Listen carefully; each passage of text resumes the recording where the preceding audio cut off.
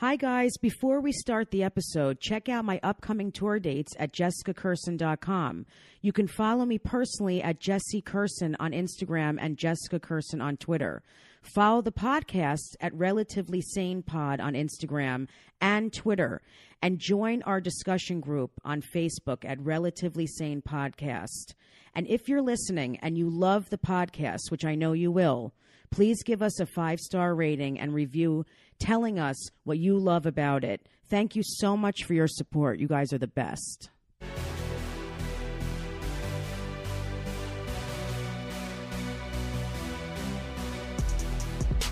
Hi, everyone.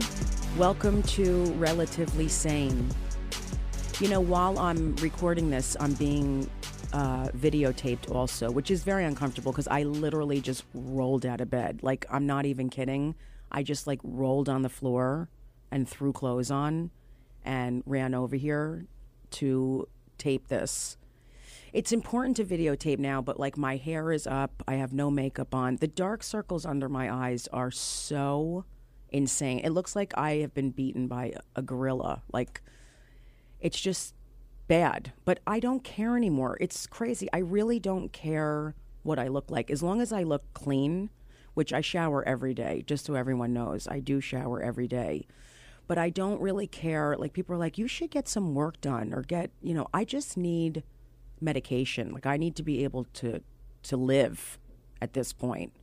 I've been a little hopeless, which is, I know, very upsetting, but I've never felt like that in my entire life, and I do feel like that lately. I'm talking about the world. I don't mean with my life, but I mean what's going on in the world and what's going on in this country. It's just everyone is so divided, and I'm I know a lot of you will relate to this, but I'm like the truth teller. I see everything, and it's just insane. I can't just walk with blinders on. I'm also not a horse, so it would be crazy for me to walk down the street with blinders on. Sometimes I feel like a horse. I got to be honest with you. Do you know how big horses' penises are? Do you even call a horse's penis a penis? I don't know. It's so disgusting. They're enormous. Enormous. I once watched a video. Oh I can't believe this is coming out right now. But the person that I'm doing the podcast with today, Tim Dillon, he possibly has been with a horse. So this isn't that offensive to talk about this and then interview him. But, and maybe he has a dick the size of a horse. I don't know. We'll ask him. Excuse me. It's caramel in my throat. We'll ask him, is it caramel or caramel? Oh, who gives a shit? We'll ask him if he's ever been with a horse, or he's probably seen a horse's dick, but I'm sure he hasn't been. I hope he's never been with one, especially a pony. But I did watch a woman blowing a horse once online, and it was like a car accident. I couldn't stop watching it. So enjoy the show, and can't wait to hear your feedback. We're going to interview Tim Dillon now.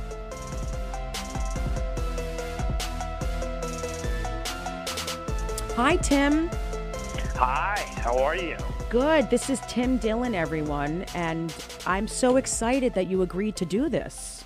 Thank you so much. I just got back from morning radio. I'm here in Boston. I've been up for 7 hours.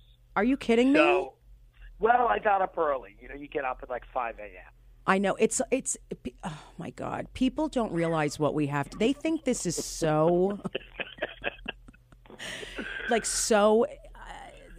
exciting and cool. It's horrible. What time did you go to bed? I flew in. I got in at 11:30, and I went to bed at midnight, and then I got up at 5, and then I was in a morning radio chair at 6, and then the host was like, "So you're gay?" I was like, "Well, it's early, but yes." Thanks for having me. I love when that's the first question. You haven't even had coffee, and they're like, "So you like ass? Welcome to Boston."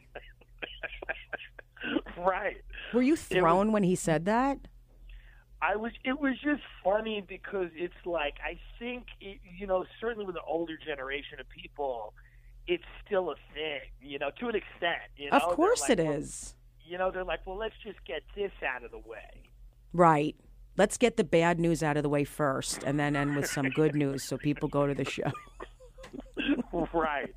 So I'm like, thanks. I appreciate that, sir. And, fun to be. I mean, he's a fun guy, and I'm kidding around, but it's just, this is what it is out there. I know. I just want to say I just worked with Tim, with you, in Austin, and I was dying laughing. I mean, you are fucking hysterical. Thank you so much. And I appreciate that. I rarely say that, but that is very sweet. It's true. It's true, and everyone says it. I mean, everyone says that. It was a fun city. I enjoyed navigating the drunks. God. There were so many annoying women there. I almost left and sucked cock. I was like, this could turn me straight to be around all these disgusting women. Yeah, it was a very drunk city. Yeah. Yeah. And it kind of lacks the charm of a New Orleans. It's right. And you had a great point. You're like, everyone says how liberal it is, but then like everyone's got a gun. So it's like, it doesn't feel that liberal when everyone's armed. Right. And has like swastikas on their foreheads. I know it was a lot. Right. Where did you grow up? On Long Island, right? Long Island, yeah. I grew up in Island Park, which is really like a little town by Long Beach. Nobody's really heard of Island Park, but, we have some great mafia history. The Goodfellas guys who live there. Oh, wow. Yeah, it's a little small town, below sea level, drenched in drugs and, really great cocaine, great baked clams. Guy, I got to go over there. It's not bad. Sounds like heaven. I appreciate Long Island more as I get older and I start to understand the appeal of it, the appeal of living in a coffin. Yeah, I get it too. I wish I lived in a coffin. My God. Yeah. It's so much easier. I'd probably feel a lot more safe. Yeah, you're not kidding. Did you grow up on the island? Or no, I grew up in New Jersey. I grew up in South Orange, New Jersey, and I loved it. It's the same thing. Yeah. I did love where I grew up. So parents are still together? No. Father is remarried. Mother's a schizophrenic. Oh, that's good. So, yeah, she's living in an institution. Oh, and that's great. My father is living with his new wife. Mm-hmm.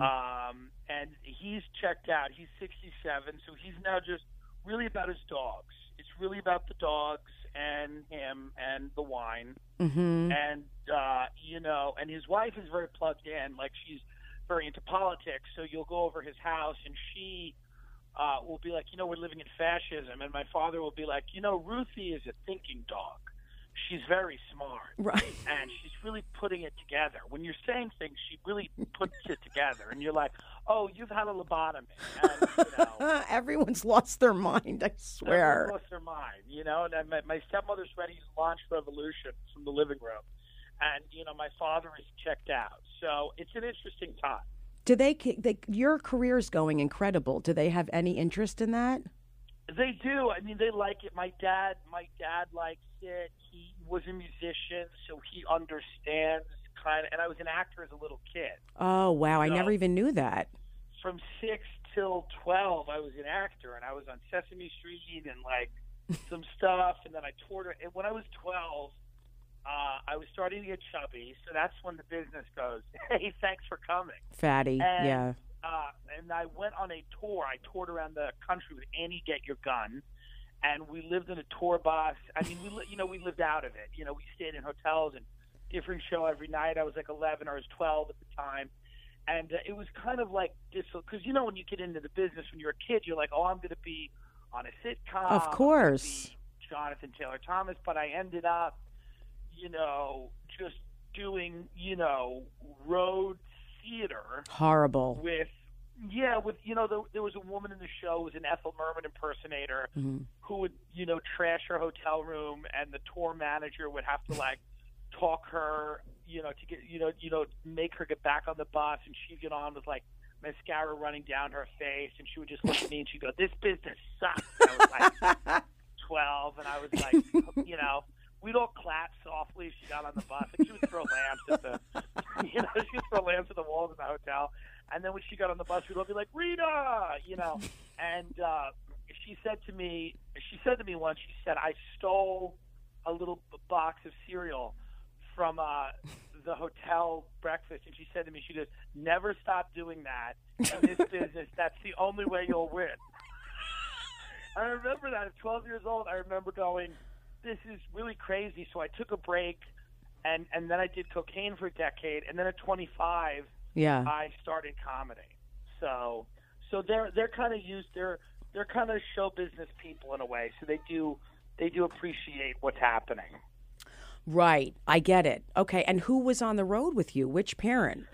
My mother. My mother came on the road, and oh boy, which I think ended their marriage. Like they were not. It wasn't great before, you know, because they slept in separate bedrooms, and you know, my mother went and collected McDonald's toys that she thought she was going to sell later in her life. So this wasn't exactly, you know, a stable home. But I think at that point, when she left for 2 months, it was just like the breaking point. Well, as soon as we got back, literally the day I got home for the 2.5 month tour, my father said to my mother, as soon as we walked in, he goes, listen, whatever you want, if you want to make it work, we can make it work. And if not, we can just end it. My mother's like, let's just end it. And I was like, welcome home, you know? Right. So it's your fault. Yeah. So, well, they were baby boomers. It was really about them.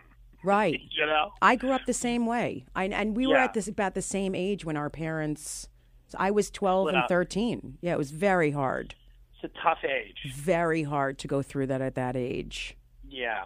It was very tough. And then I got out of the business because there's not a lot of roles for, because they start casting 30-year-olds who look 12 at that point. Right. You know? Yeah. So I was out, and then it was a rough go of it. It was a dark period. You know, which has continued. I know. That's what I keep talking about with people. It's like it never really gets better. This business is just, even if you have stuff going on, it's horrific. Yeah, it's just you got to really constantly always work to evolve and get better. Right. And also deal. You know, and I have the mind of an addict, so I have to just always make sure that I'm, you know, staying healthy and staying positive and as positive as you could be, and like not, you know, drifting into thought patterns. Because I'm never like a drink looks good or drugs look good. I'm like 7 or 8 years out of that. But I can lapse into the type of negative thinking. Right. A lot of people don't understand that it's a disease of the mind, and it's really intense. Yeah, it's not just drinking and drugs. It's like you can become resentful and bitter, and you can just shoot yourself in the foot, you know, in so many ways. I mean, what do you think? Because I'm riddled with fear. I mean, I talk about it on stage, but what do you think is your biggest fear, or some of them? Like what's hard, you know? I think not really finding like love, like you know, like I think that's a big fear.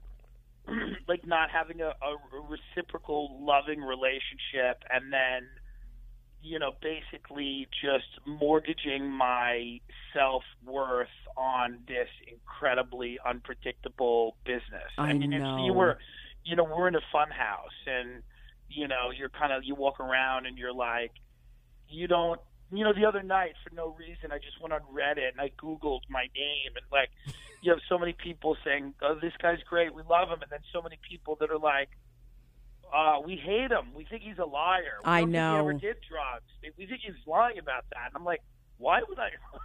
What would I? But it's just like, and I don't know why that upsets me, but it's like, oh, it upsets me because I'm putting out all the things that I'm being honest and vulnerable and telling you things that mean something to kind of divulge. And you're like, okay, this is my story. And yeah, I want something from it. I want you to laugh at it. I want you to be entertained by it. But then to have people be like, oh, is it even real? And is this gratuitous? And da-da-da. It upsets me. And then I'm like, why am I on this fucking website reading about what anonymous people think? Who cares? I deal with it all the time, and I purposely will look to like make myself miserable. It's really sick. Right. Yeah. Like there's sometimes I Google myself and I'm like, I know this is going to make me miserable, and that's why I'm doing it. It's insane. Right. Like I know I'm going to read stuff that's horrible. Yeah. Like I had one comment. Yeah, and some people are just hilarious with the comments, which I think is great. Like, some people are very funny. Like when I don't mind a funny comment. Like when I did Joe Rogan, one of the top comments on the YouTube live stream was, "Why is he having Roseanne on again?" That's fun, right? So like, great, that's great. But like the people that are literally not being funny and are like just tearing you apart, it's just mean-spirited. It's just rough. It's just rough. I know. And it gets to all of us. I know that we all like to say, there's very few people I know it doesn't get to. I know all of my friends, it does kind of get to you, whether you try to put up that armor or not, Yeah, and what you said before is so true. You're being so vulnerable because you also, like me, you talk about what's really going on and the struggles you have. And then people are attacking you, and you're like, I am being so vulnerable right now. Right. And not just making fun of everyone else. I mean, that's why you're so good, because you don't just get up there. It's really vulnerable. It's like, it's just funny to me that, there are people that debate. There are people that say, I bet he's not gay. I bet this is a thing he's doing. Funny. It's so great. Like, and there's literal threads about people debating. And you're just like, this is such an interesting. I'm like not at all even on the D list of fame. So if you know who I am and you have an opinion about what I'm doing, it's like you're plugged in potentially to an unhealthy degree. Right. So it's like just interesting that I get people. Not that I get it, but it makes more sense to me when people are like debating the Kardashians. Right, of course. Like, you found me, and this is the person you've chosen to have a strong opinion on. It's like, oh, this is interesting. Right. I mean, I don't even know your story, which I'm sure you've told a million times, but I want my listeners to hear it. And of course. When did you first realize you were gay? Because this is really, Well, it was my agent sat down with me and said, we got to figure something out. So that was it. No, I think it was like 13, probably 12. Yeah. Maybe around there, maybe 11 or 12. I think I was watching Home Improvement. I thought Jonathan Taylor Thomas was attractive, and I think I was like around 12, and I was like, oh, this is kind of a problem. I was like, this is maybe something that's a problem. And then being from Long Island and going to a Catholic high school, right?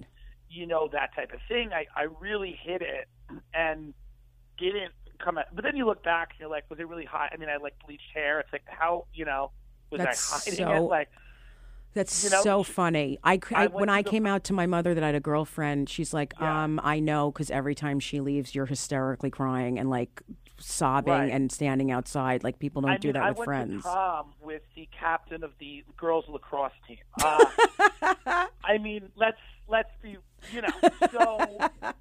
Yeah. You know what I mean? I think she asked me and threatened me. She was like, we're going. I'm like, all right. So it's like, when you look back at the yearbook, you're like, this is absurd. But, I think because maybe the way I sound, the way I look, it's like, of course. When you think of a gay guy, you think of Mateo Lane, you think of a guy who's really in shape and has an 8-pack and, whatever. And so for me, it was just like people were like, oh, this is like Kevin James, but gay. So there's like, when I come out on stage, people in the audience are like, am I gay? Like, you don't even know. It's like a weird, like, mind-melting thing where they're like, oh, I don't even know. But I hit it, and I ended up coming out of the closet. This is kind of really late by today's standards. I came out at 25. So, like, kids now are out at, like, 12. No, I had the same thing. I came out at, like, 23. Yeah. Right. So I came out at 25. Why do you think it took you so long? Do you think it's how you felt about yourself, or you were worried of what other people would think? I think it was how I felt about myself. I think it was that it all ties into each other. So like I was an actor and that did not work out. So you already have one failed thing at 12 that you really throw yourself into and you try and you want something to happen. It doesn't work. And then you are, living in this very conservative, world of like, well, this is the way people in this world operate. Because when I was a young kid, like if I had succeeded as an actor, I would have probably came out earlier. Maybe I would have gone to a liberal arts college. Yeah. I would have been much happier. I would not have been funny.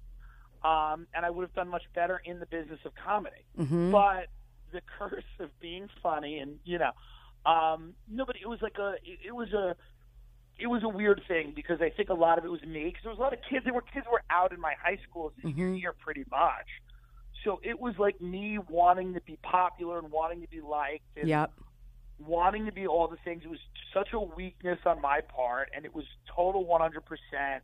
I don't blame it on anyone else. I don't blame it on my environment which didn't help. I mean, I'm from an Irish Catholic family. Like, nobody pointed out my mother was schizophrenic, even when she clearly was. Like, my mother would sit at the table and be like, "There's a strong possibility Elvis is my father," and people would be like, "Isn't Patty fun?" I know. How, it's an all Irish denial. Catholic It's what's family. going on in the world now. Everyone is in denial. Yeah. Right. Like, my family's like, "Isn't she a character? Your mother's a character." And I'm like, "I'm pretty sure there's a disease here." Right. She needs to be hospitalized. Yeah. Right. She needs shock therapy, actually. But I came out at 25. I was a juror on a murder trial. I was in mortgage. My God.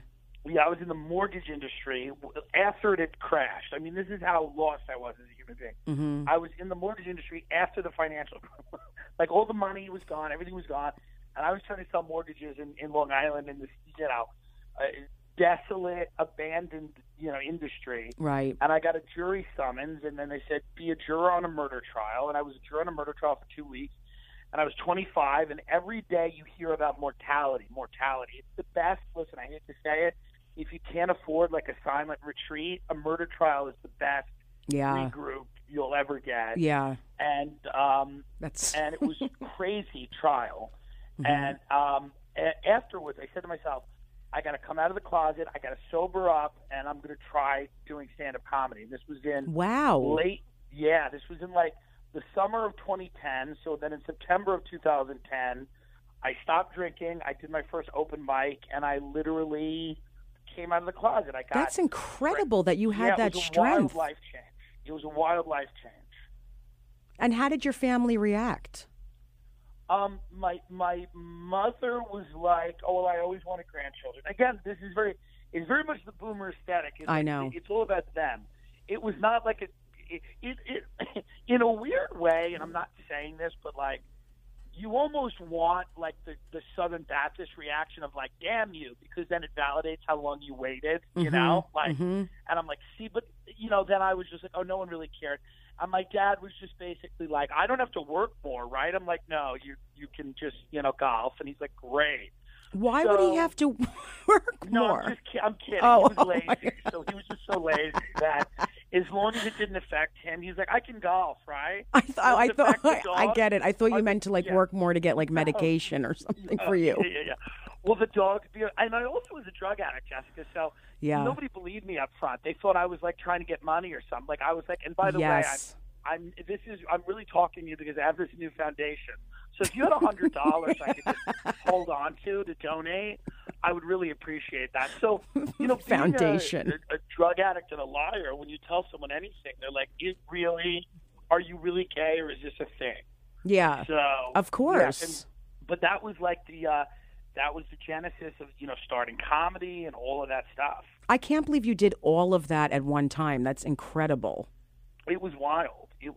And I only wait till the time that I go back in the closet. It's coming, it is absolutely coming for the business. I'm going to get a chubby wife and a sitcom. And, you might have to just get somewhat, like, just a chubby. You pitch these shows. There's still not really, the idea of me as a gay guy is still not, no one is comfortable with that. I think it's amazing. I do, because you're not, Yeah. I mean, I'm not, this is the truth. People can get upset. Right. I don't care. You're not the typical gay man in so many ways. So and I think it's just kind of funny that, like, you meet with all these Hollywood executives. They're like, because they're always like, we want different. And then you walk in and they're like, oh, not that different. Right. Not that. I know. And it is fascinating. I mean, it is, because you're like a guy's guy. You have all these friends who are whatever they are. I don't want to say straight. Some of them are, who knows, whatever. But they're straight male comics, and they're so, it doesn't even matter to them. It's cool. Like, I love that you hang out with all these guys. I think as comics, and I talk about it in my act. I have a few jokes about it, but it's not a central theme of my act, The central themes of my act, I would say, are self-loathing and rage. And then, occasionally, I'll talk about the sexuality because it's not something that I'm running from or hiding from. It's just not a thing where every 5 minutes, which is funny. It's just funny to sit down at a morning radio interview and the first thing he's like, okay, so you're gay. Like, let's just get the audience ready for that. Just in case you suck a dick in the studio by mistake, everyone knows why. In case you touch my asshole without asking. Right. I just want to put it out there. Concerned. Yeah, I know. I have the exact same situation because it's a part of my life, but it's not all of who I am. It's a small part of who I am. And I don't talk about it. I talk about it, but I don't it's not the major focus of my comedy. And I feel uncomfortable when it's the first thing that's talked about because it makes me feel so vulnerable and I'm being labeled. And I hate that. Right.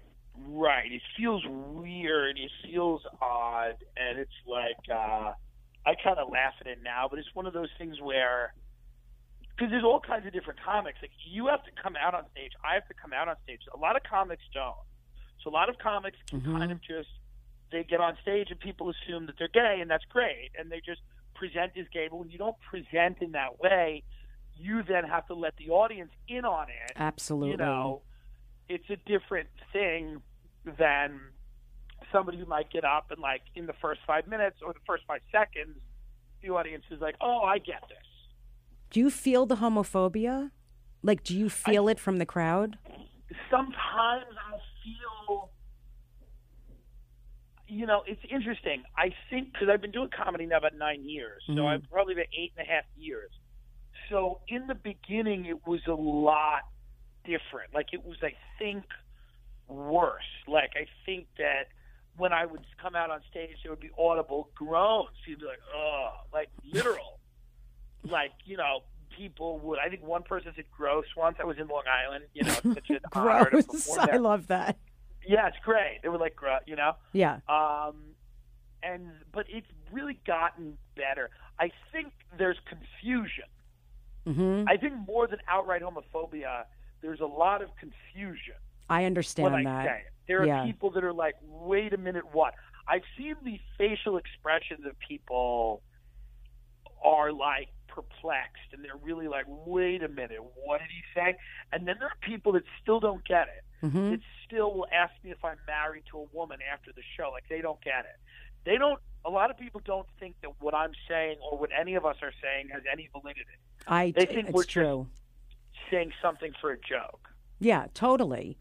And when I asked you before about the relationship stuff, 'cause I just want to go back to that. Have you ever been in love with a man in a relationship? Not a really serious relationship. Yeah, it's hard. Not where it's really serious, because I started comedy and came out.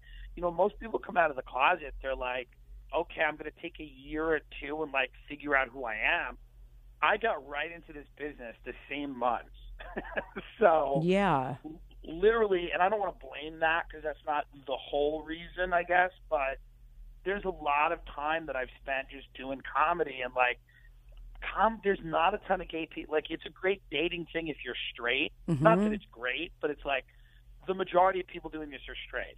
It's much more likely, if you're a straight person, that you're going to meet somebody doing this than as a gay person. I can count the amount of gay comics on my hand, right, that I see frequently.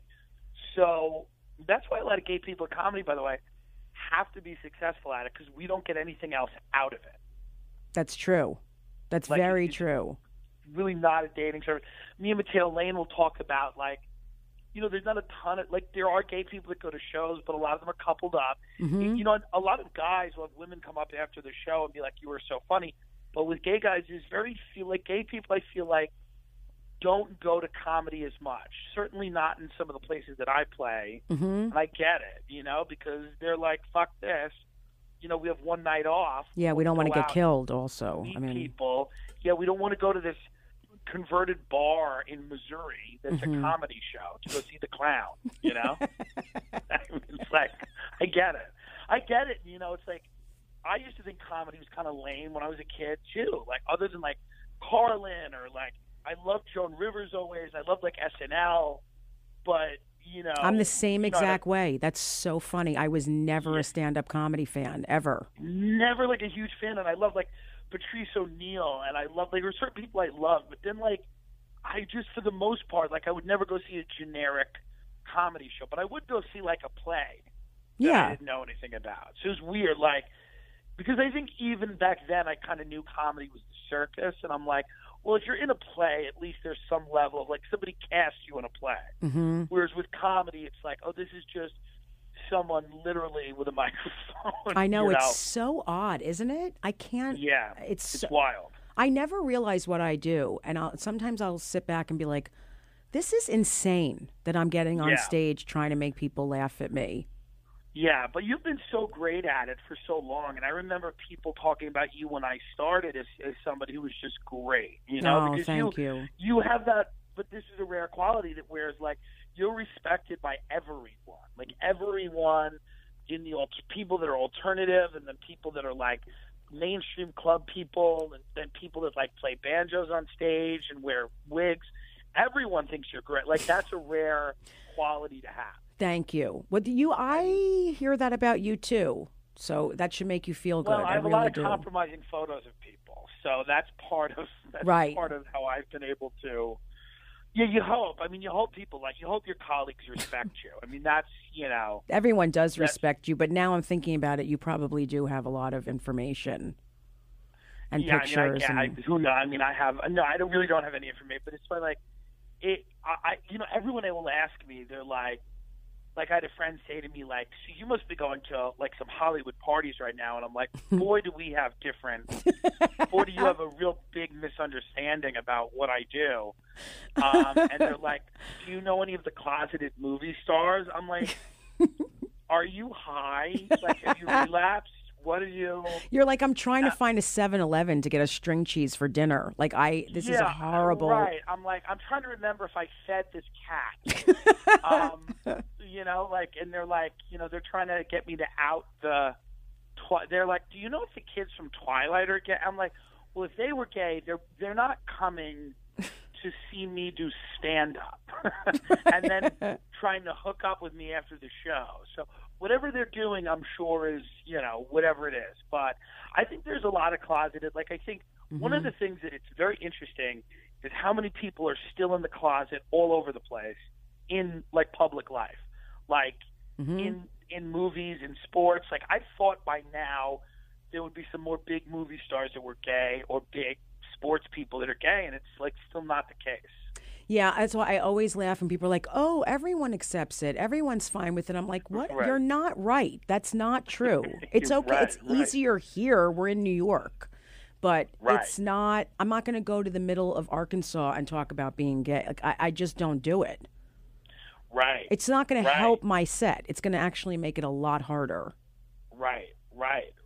And if it wasn't that accepted, you would see more famous people and more sports people, because that there are gay people in those professions that can't come out because they've been told it's going to end their career. Right. Yeah, that's why I give you so much credit for being out there and courageous. Yeah. Well, I thought when I got into comedy, I'm like, if I can't be honest, I don't think I can be funny. Right. Because I can't. I meet some people in this business, and I'm like, oh, they're going to succeed so well because you meet them and they're just trying on a new personality every day, and they're like, well, what'll work today? And I'm like, oh, you're going to do so well because you don't care at all about any level of honesty, even with yourself. Like, you're just built to succeed in this because whatever anything is, you'll just do. And with me, when I got into this, I'm like, the only way I know how to be funny is as me, so I have to just be me. I'm the exact same way. I can't, even if it bombed, I can't just talk about things that I can't relate to and I don't feel strongly about, and I have to be real. I can't, it's not, if I don't find it funny and it's not honest, it's not going to work. Right. Same way. Yeah, I mean, did you grow up an only child? I was an only child. Oh, wow. That makes a big difference, too. That is a lot of pressure. It's very strange. As I grew up, I thought everyone was very close with their siblings, but I started to realize a lot of my friends aren't close with their siblings. So it's very interesting. Like I was, so, you know, it's kind of odd in that. But, I think I make friends easier because I'm an only child and stuff. And, and you're just in an adult world when you're young because your parents take you places and then you meet their friends. And, you know, you just become an adult a lot quicker. Yep. Yeah. It's so interesting. I mean, but that's just, I'm thinking about it, an only child with a mom who is, you know, has mental, oh God, it's mental illness. And then a dad who it seems like, I'm sure is a good person, but just was not present a lot. Yeah, well, he's a good person on another planet. I'm like, I hope you have another family. Yeah, my mom is on another planet too. I mean, I think she used to visit it and now she lives there. Like she has hunkered down. You know, and I love my dad, and my dad's a good guy, but he's also never asked me, like, are you in a relationship? How's your love? Like, he doesn't ask about any of that. I'm like, is he uncomfortable by the topic, or does he literally only care about himself? What's worse? I know. I think I'd rather him be homophobic than just not even care at all. Yeah, like, he's never asked me. He loves the career. He loves all of that stuff, but he's never said, like, are you dating anyone? What's going on? Like, there's absolutely no. But these are very unhealthy people, and he pursued music for 15, 20 years at the expense of everything in his life, including his marriage. And, I mean, and not that his marriage would have worked out anyway, but, like, you know, he was kind of like one of those people who, like, has a tremendous ability to just create the world he wants to live in and live there. So right. I've never brought – nobody in my family – really has ever asked me, are you seeing anyone? Like my cousins have that are younger, but like my uncle came up to me once. This was like 2 years ago, and he's like, I just want to let you know I have no problem with your lifestyle. I was like, thank you. You know, like I was like, this is 1986. Like it was just a strange. It was a strange thing. He's like, I just want to let you know I have no issue with your lifestyle. You know. Yeah, I know what you mean. You're like, where did this even come from? And so then I went to Christmas this year, and one of like our cousins, but he's older. I don't know how he's related to us, but he's there with his children, and he's a financial advisor, and not a great one, you know, because he's Irish. So he's great. He's real good. Everyone when they want to know what to do with their money, they go ask Malachi and Ronan at the bar. He tells them to invest in potatoes. We're good at spinning a long web of bullshit, and you know, right, song and dance and whatever. But and this is just where my family is with the comfort level. He goes like this. He's talking about his one of his clients in San Francisco, and he goes, him and his like he doesn't even use the word partner. He goes, him and his roommate. Oh, I love roommate. It's amazing. So they want me like he goes, I was talking to a friend of mine, you know, one of my clients, him and his roommate are buying a house. And I'm like, oh, you can't even say partner or husband or boyfriend. Yeah. Because it's a holiday and you feel like it would be weird.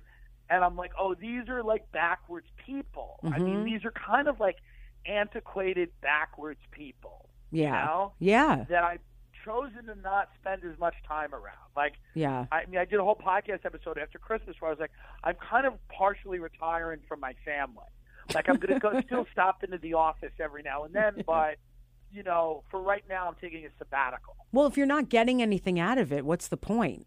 Right. I mean, some kind of. I have so many people in my life that are like, hey, they're into me and they love having me around, and there's families that will invite me over for holidays, and they are interested in my life, and they are like, are you dating anyone? What's going on? And they have a real concern. And then I go to like my family, and they're like drunk, and they're like doing the hokey pokey. And I'm like, they're insane. They're talking about how great, you know, Donald Trump is. And I'm like, okay, this is fun, but this is like also not the reality. Like if I had someone that I cared about, I don't know that I'd want to bring them there, you know, so my Aunt Kathleen could, you know, talk about what a great father Trump is in a Percocet haze, you know, like Percocet haze. You know, wild. I know, they're so detached. Everyone is just everyone's on another planet now. Do you go to visit your mom? Like, do you? I do. I go like once a week. Wow. I go as often as I can. Oh, that's amazing, Tim. I talk to her, and you know, she's with it. She gets it. I'm doing good stuff, but she, she's somebody else. Where it's like if she didn't live in this place, she wouldn't take her meds. There's nothing I could do. Like there's nothing. If I had $10 million, if I was still in the garden, I could put her in a mansion. Right. And guess what? It would be the same thing. I know. Because there's nothing I can really do other than visit her and be present.